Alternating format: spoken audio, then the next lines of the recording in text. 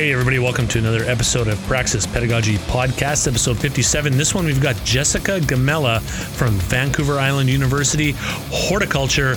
You got it, Horticulture. Sit back, relax, enjoy. We'll see you on the other side.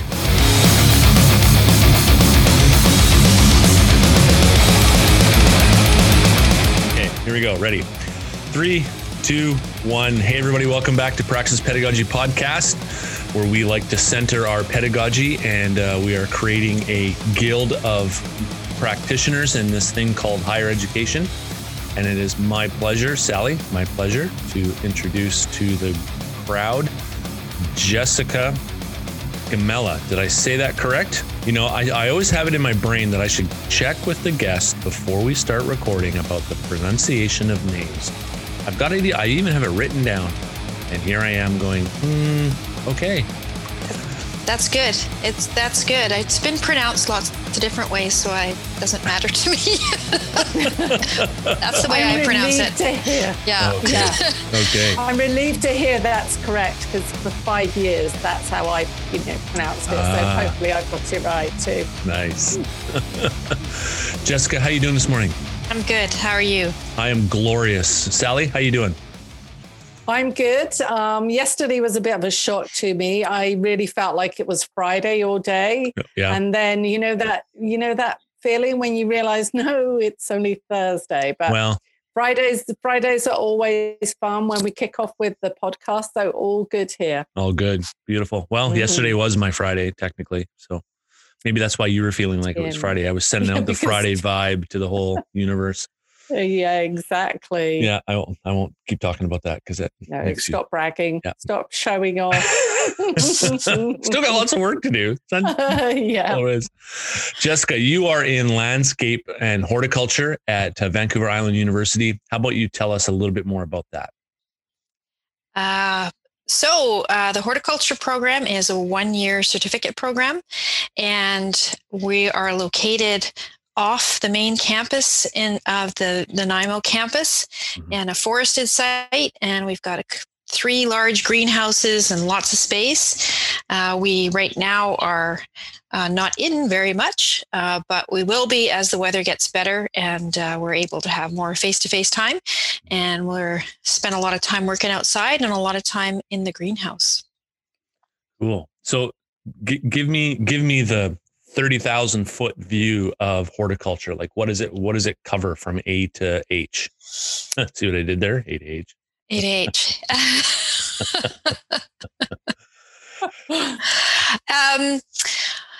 Well, if I went through, maybe if I start with what students would experience when they get started, they start with things like botany, and they learn about greenhouse environments, how they manage it, and plant ID. We spend it's a whole year-long program. So students learn about 100 plants through the semester, how to ID them. We do a lot of horticulture production where we grow plants for mainly special occasions. So we're getting ready for Mother's Day. We'll do baskets that we have for a Mother's Day sale. So there's a nice mix of classroom things and hands-on time, which students really enjoy, and I enjoy too. When we get to the second semester, we do things like landscape design, and I teach that class. That's one of my favorites, and soils and landscape maintenance and irrigation. And so they get a really good mix of, because the profession, like most trades, is really diverse. There's so many different things. Some people might work having their own landscape company, or for somebody else, they might be in a producer that's a greenhouse, or maybe they're going to grow cannabis, or they might work on a farm. It's really diverse what people end up doing. Do you find that people are more interested in growing cannabis now that it's legal to do so? I felt that way at first a few years ago, but not so much right now. It seems to vary from year to year quite a bit. Right. And I think at first there was a big interest because there was a lot of mystery to it. And I think a lot of students thought that it needed, when it first started, that there needed to be this special program around cannabis. But having talked to a lot of cannabis growers, it's a plant. So we grow poinsettias, which is kind of one of our big projects that we have that goes on. And they're very similar. It's kind of like the mix between growing a tomato and poinsettia. So they're interesting plants because you can learn about a lot of botany, and there's lots of differences, and there's lots of things you have to manipulate in the environment. So they'd be a great teaching crop. They would be great, but I a lot of barriers to getting that going in an institution. So we haven't crossed that yet. Yeah, we haven't crossed that yet. I could just see if the council or education is like, so we want to develop a cannabis program, and we're going to have it right beside the craft beer program, because they kind of go hand in hand. Yeah, there was talk about that. Actually, there was talk about that.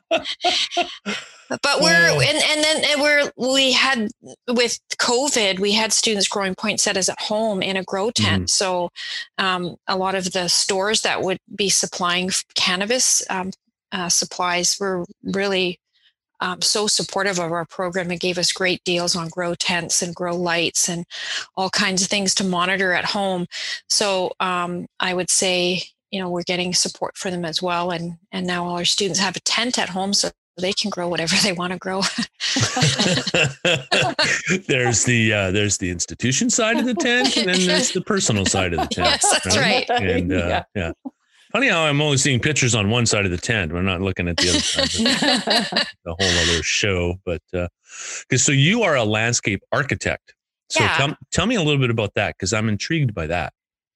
Yeah, I went to the University of Guelph and did a bachelor in landscape architecture, which there aren't very many bachelor programs, and there are actually very many landscape architecture programs. So it's a 5-year degree when I did my bachelor's, and then you do a couple-year internship. So, and then it carries a professional license. So it was a long process, and I really enjoyed that profession. My focus was landscape restoration. I did a lot of habitat restoration for projects. And so like an example, when the Portman Highway was having improvements done, they needed to do compensation. So I was doing habitat compensation drawings, working with biologists on that. And then the other things I really liked was public parks. So I worked on a lot of parks and nature playgrounds, sort of like teaching grounds and learning grounds. So those were the things I specialized in. And I like to do a lot of drawing. So that was part of that work. But landscape architects, they mainly work on public projects and do a lot of concept design. And then you work through user groups and communities to come up with a plan for whatever scale landscape it is. And try and have a process where you draw out people's wishes and needs and then refine a plan.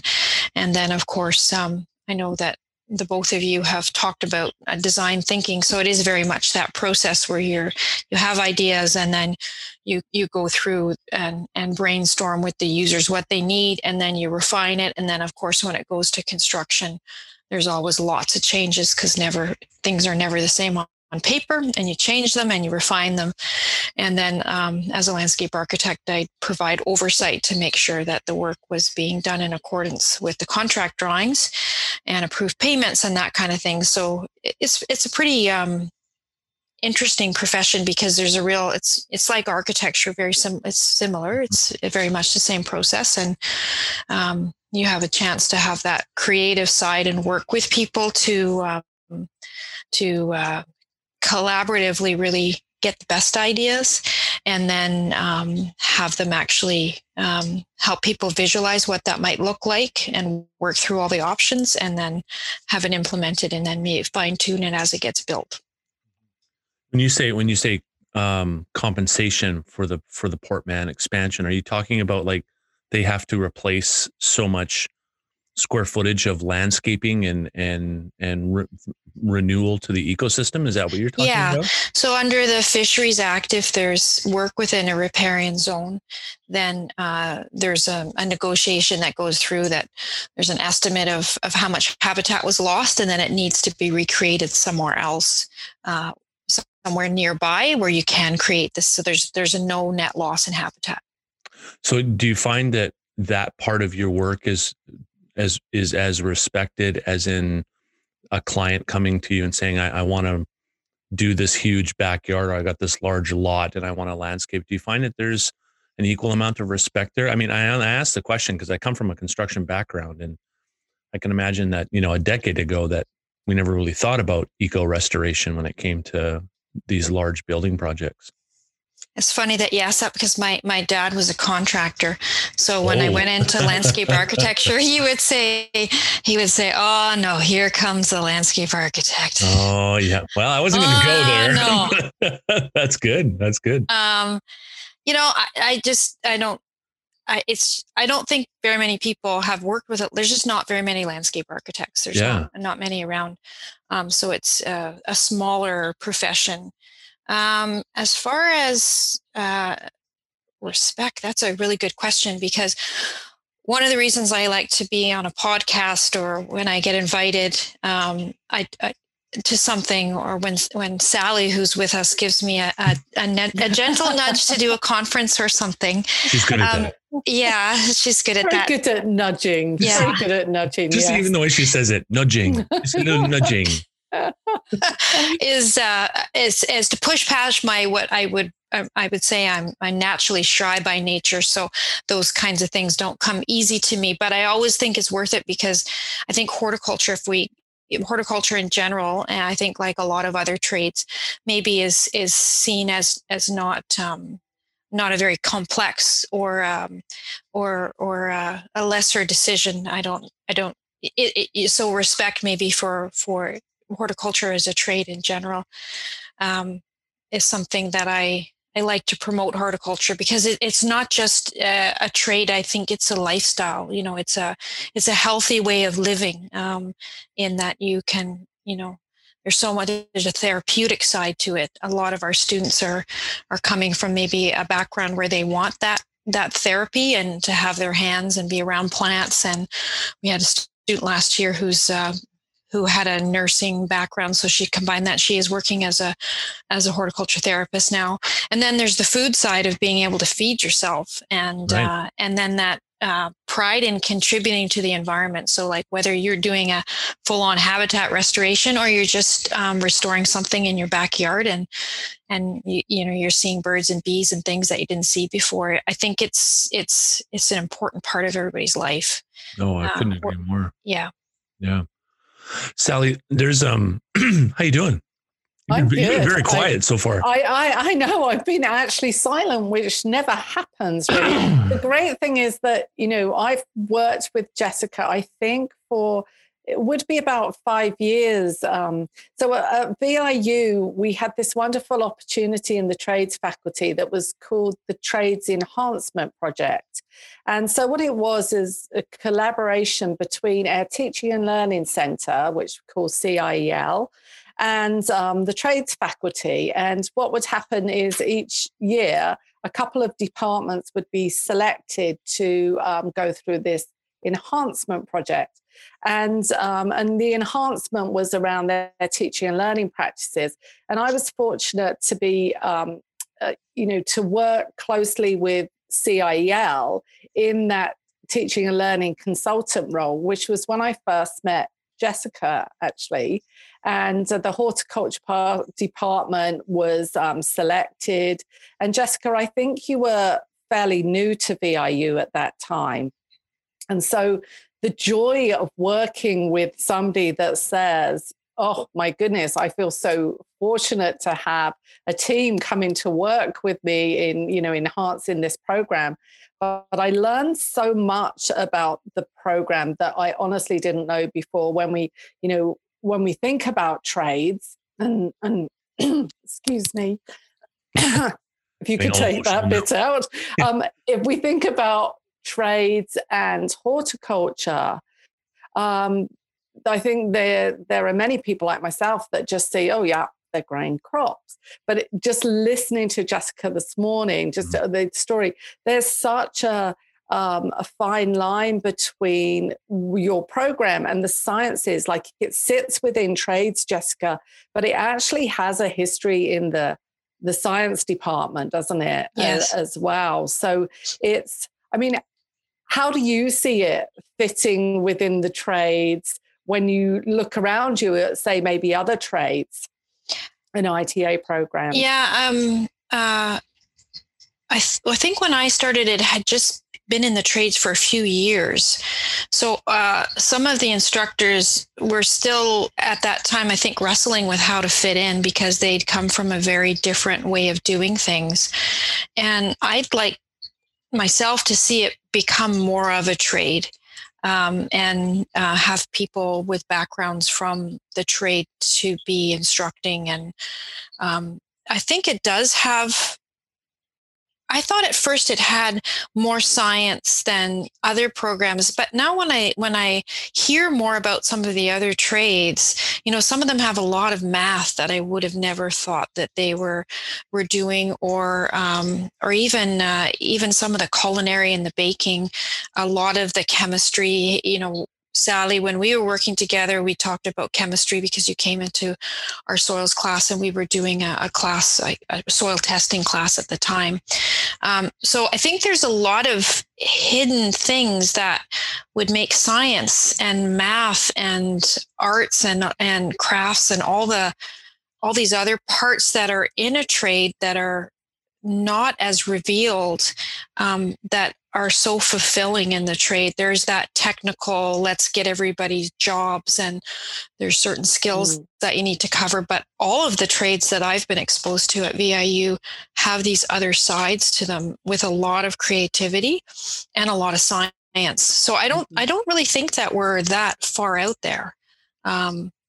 Yeah. And even around the language, like we do have for our students a lot of new language to learn because botany and plant science have a lot of Latin and Greek and that sort of thing to learn the plant names. But I think most other professions have lots of other languages. If I think about culinary, for example. Lots of trade language. And I think what you're saying really, Jessica, is that this is, from the inside of the trades, is a very different lived experience than that. We sort of categorize, this is trades here, and quite often they're, trades faculties are set to a particular area on campus, and we label this all as trades, but the complexity within each of those individual trades gets hidden under those labels, I think. And maybe one thing you mentioned there as well, there is the vocational side of this. This is related to you finding meaningful work. And yet that also maybe shadows, again, the complexity within and the rigor within our programs. So it seems like I think some of the things that we may talk about this morning is how that you've opened up your program. I'm thinking of a few different avenues, but you've opened up your program in a way that has allowed the general public to see more inside what goes on. And I think one idea that is, jumping to mind right now is the Instagram. Yes. Instagram activity. So maybe you'd just like to, I know all about it, but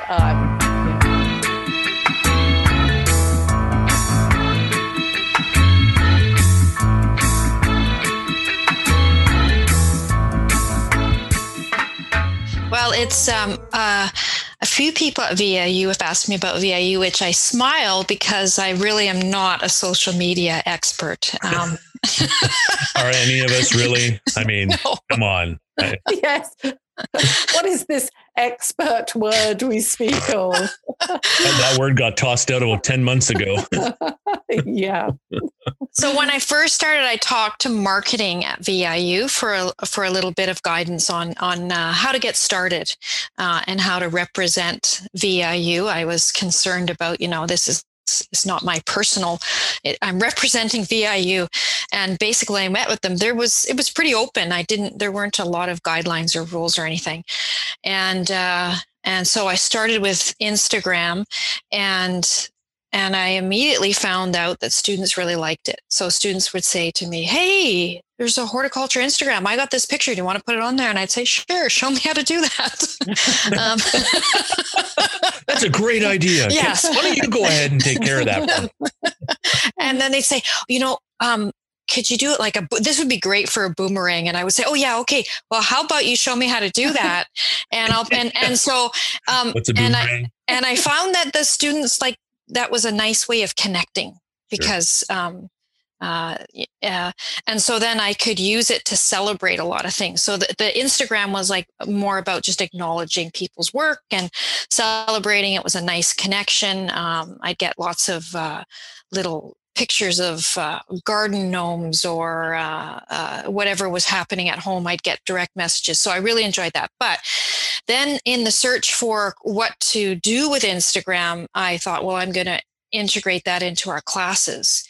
And so when we have a work experience where students are off working for 3.5 months, and was looking for ways to stay connected with them. So created an assignment where they would create a social media post to describe what it is that they did. So again, raising the profile of horticulture so people would know what kind of work was out there, what students were doing, and they could, and then I posted those throughout the summer. So we don't have classes going on, and that solved the summer gap of what am I going to do to keep this Instagram going? And that turned out to be quite a nice thing because they could acknowledge their employers and would need to talk to their employers about, what would be appropriate and the image. And it was promoting, giving a thanks back to their employers a little bit too. So that was one thing we did. And then we had this, then we had COVID hit, and so we weren't going to do that. So I thought, how can we continue using Instagram? So we started, and the students named it #AskVIU Horticulture. So we couldn't go out and work. So how could we learn about things while we're not working or going to school for those couple of months? And so we started getting, through #AskVIU, questions from the public. And then we'd meet every week as a way of staying connected, especially during those difficult times. And we could answer questions. And mostly the questions first came from other instructors at VIU. So if Sally had a houseplant problem, we get a picture. What should I do? Help. Succulent. And that's turned out to be, again, really fun. And I think we're going to have more and more of it. So the social media, I think it works when we integrate it into our classes and it becomes something that the students find useful. But now we have these libraries of case studies too that I can refer back to. So if in botany, if a question, if something comes up and I'm looking to create some experience where they can apply what they're learning to something that is actual, I've got this whole library already started of experiences and questions. And so that the #AskVIU Horticulture, anybody can send a question. So Tim, if you have a plant question, I'm writing that down right now. I kind of find it ironic that we call it hashtag. Yes. About, all of the things about. Oh, yes. Yeah. With a little cannabis conversation there. Yes. I think it's so interesting as well when we think about the non-disposable assignment.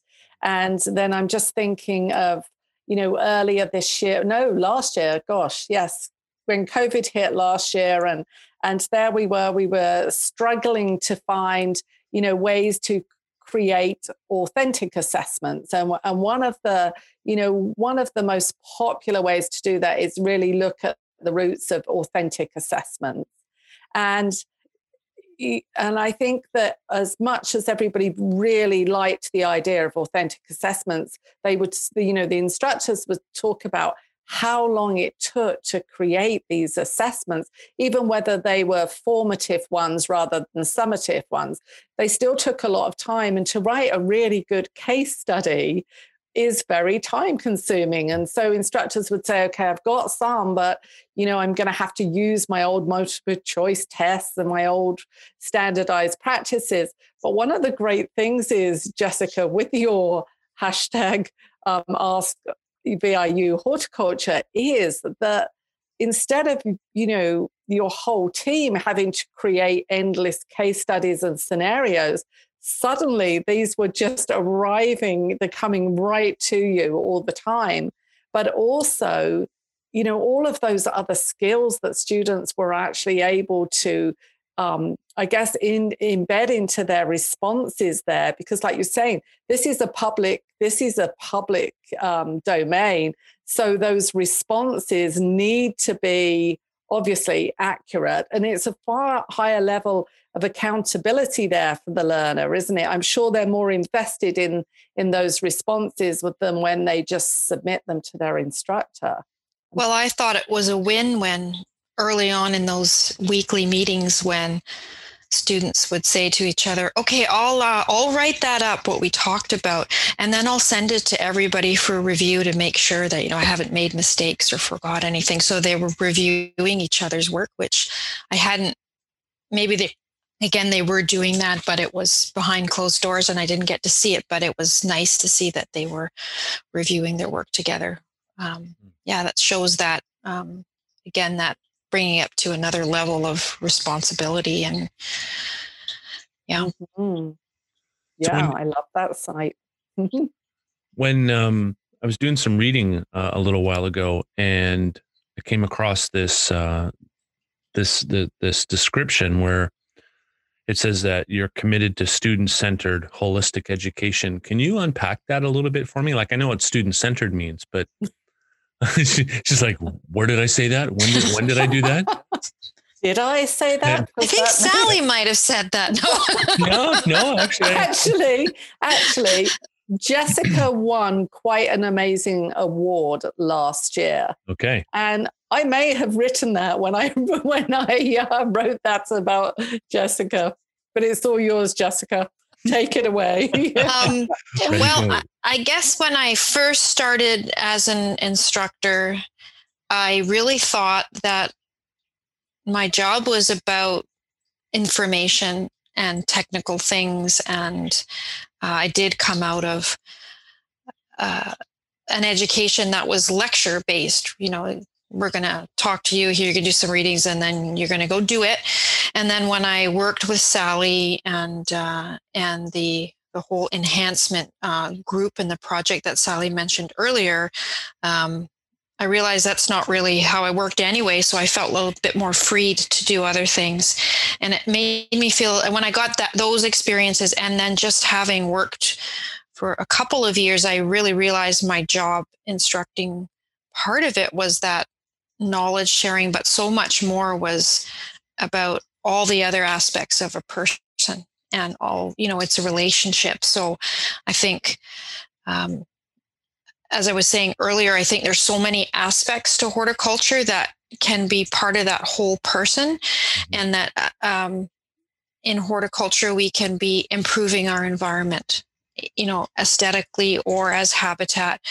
We can be, when I do a design class and we hand draw, well, that's a skill that we're learning about the first beginnings of drafting. But again, if you look at it back for the whole person, being able to express yourself in different ways is important as a person. And so when I holistic, I think that I've become more free over feeling more comfortable in the job as an instructor to think about all the other things that are going on. Just like I thought, well, when I first started instructing, I came out of work that was very deadline based, and everybody did their part and you were held to it, and that's the way it goes.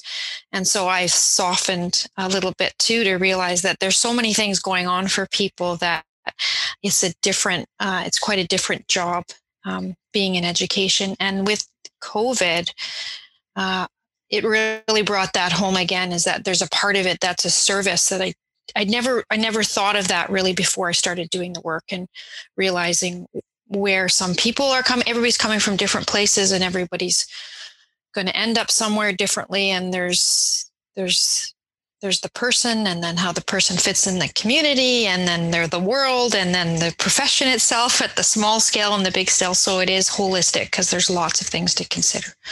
Yeah. Yeah. That's very cool. I have an interesting question for myself because I'm curious about like green walls and greenscaping within buildings. Like you see, well, I've seen a drift towards the integration of plants in like living walls. Can you talk to me a little bit about that? Like how does that, what's the science behind that? Do you know? Well, I'm trying to think of the person's name. It's a French name. Should look it up, but I can look it up later. Yeah, botanist. I think LeBlanc. LeBlanc is the name. Okay.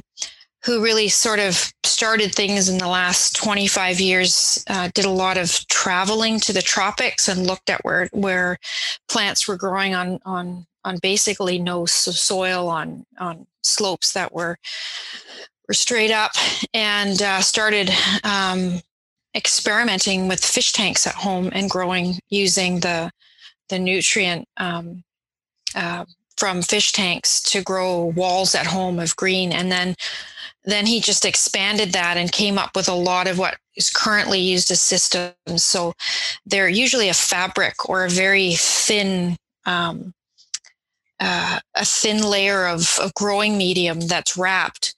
And then there's irrigation systems built right into it. And so some places they'll wrap entire buildings.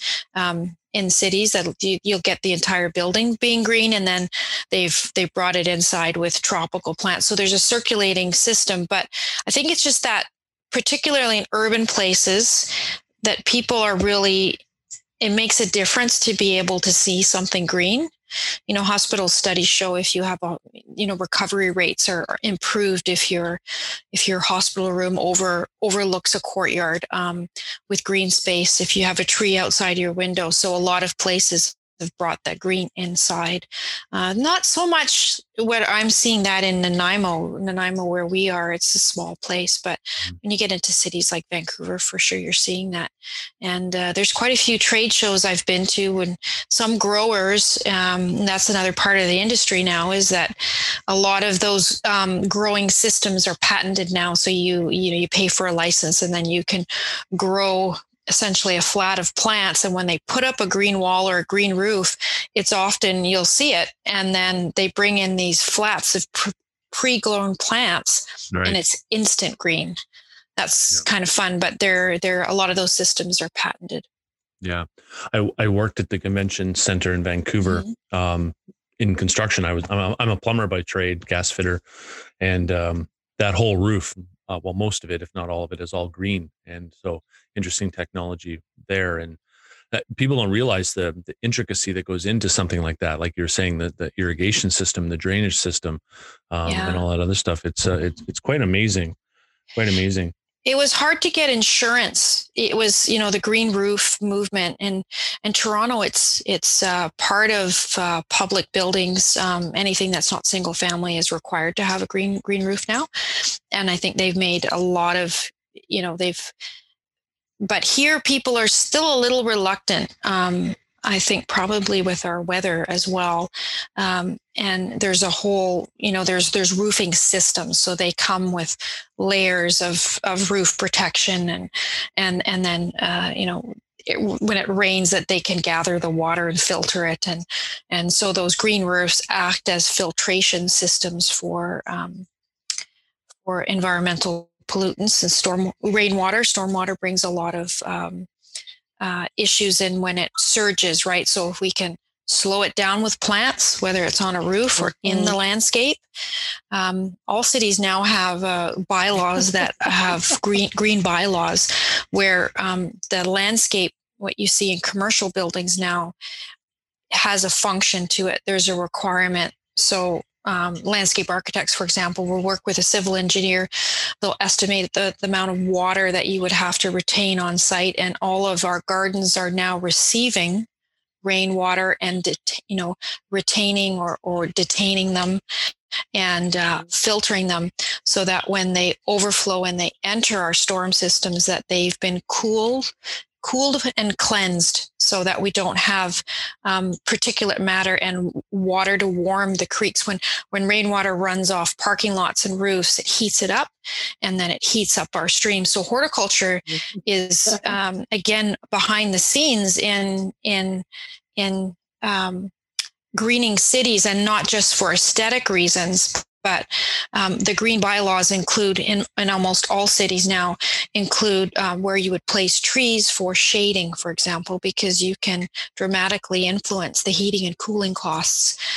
So when architects are calculating their heat loss requirements to get green building certifications, they'll work with somebody, landscape architect or other person in the green industry to place trees and things that strategically, so that they're helping to cool the buildings. And gardens used to be built up and raised up often and create privacy, and now they're all placed in the landscape so they receive water instead of shedding it.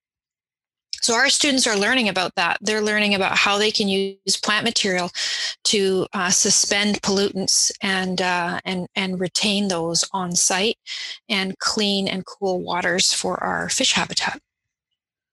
This is so amazing, right? Because from a guy who lives in the city, where it's just like, yeah, pave it all, we'll paint it green, it's all good.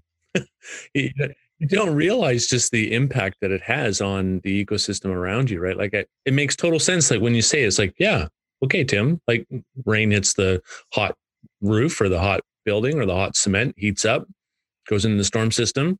But that heat doesn't easily dissipate because water is a great transporter for heat. I mean, we use hydronic heating a lot in the plumbing and heating industry.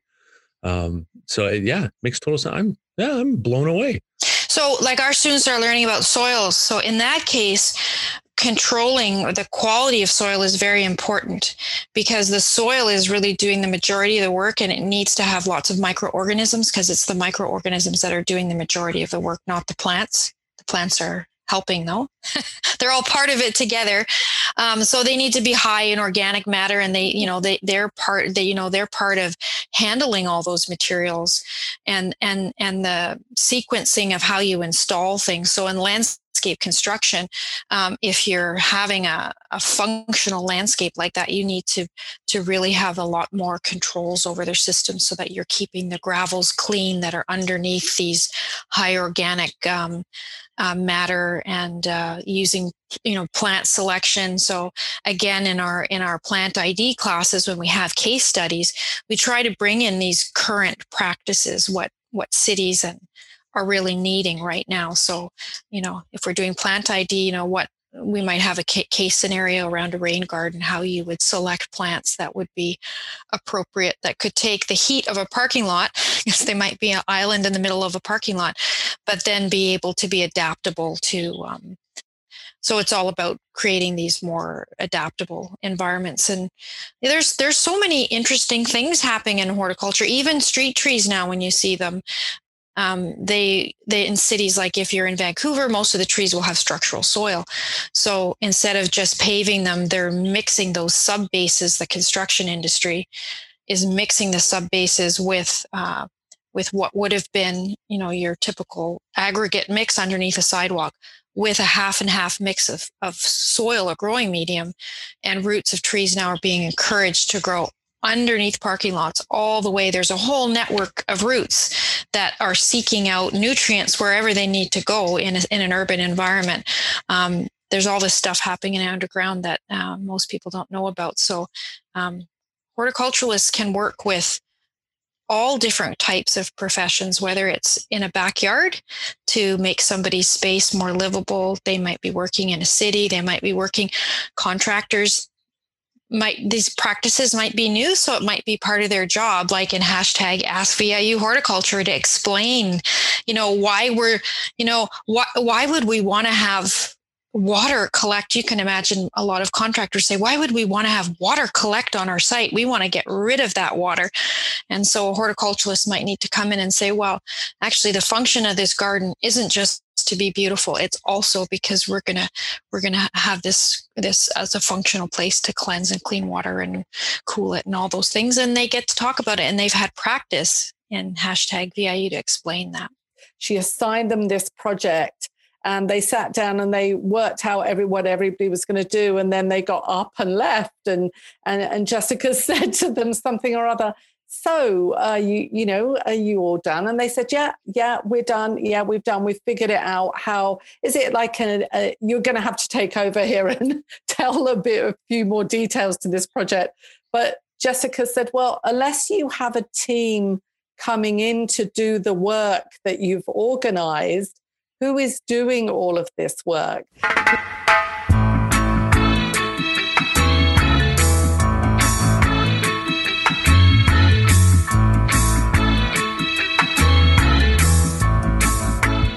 Oh, yeah.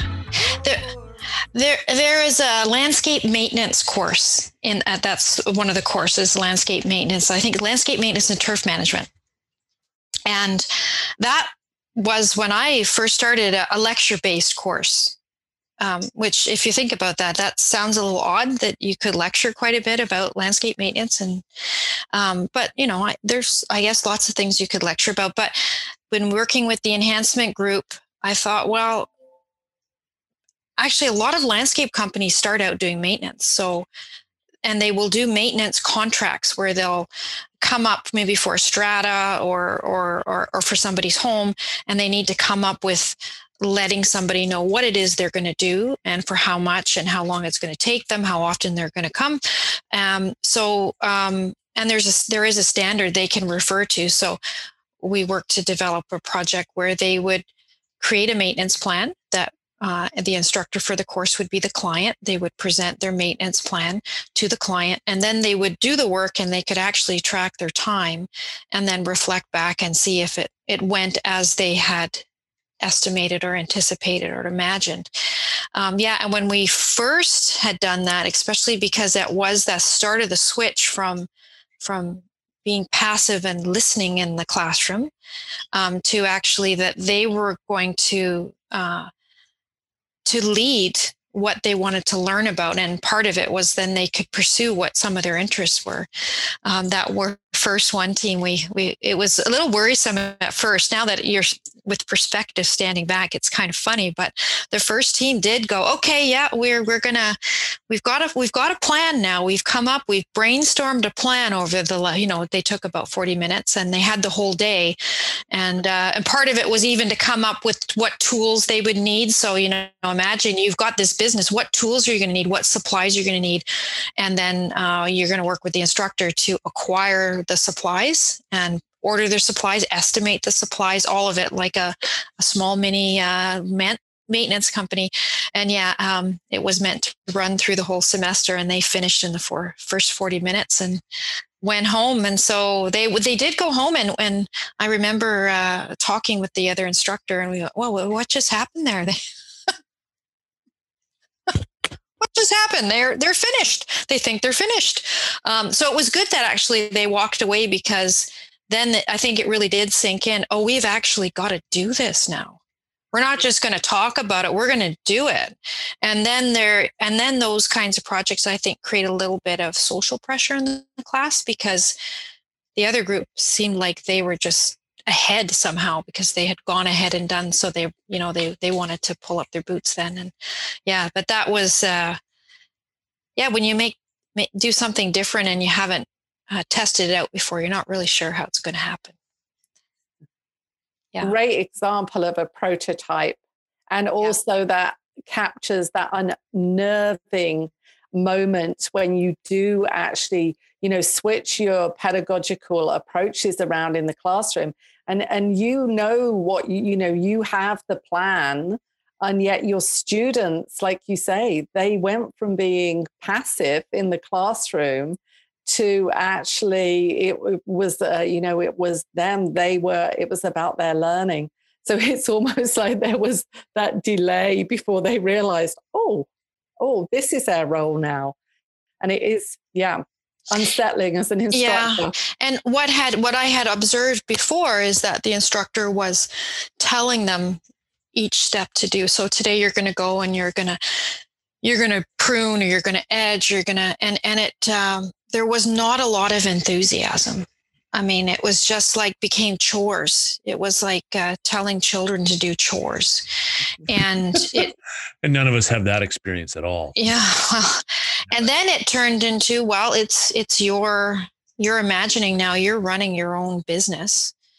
And what kind of a business do you want to have? And how do you want to represent yourself? And how do you want to conduct yourself with your client? How do you want to manage your time? And all those things. And there was a lot of pride.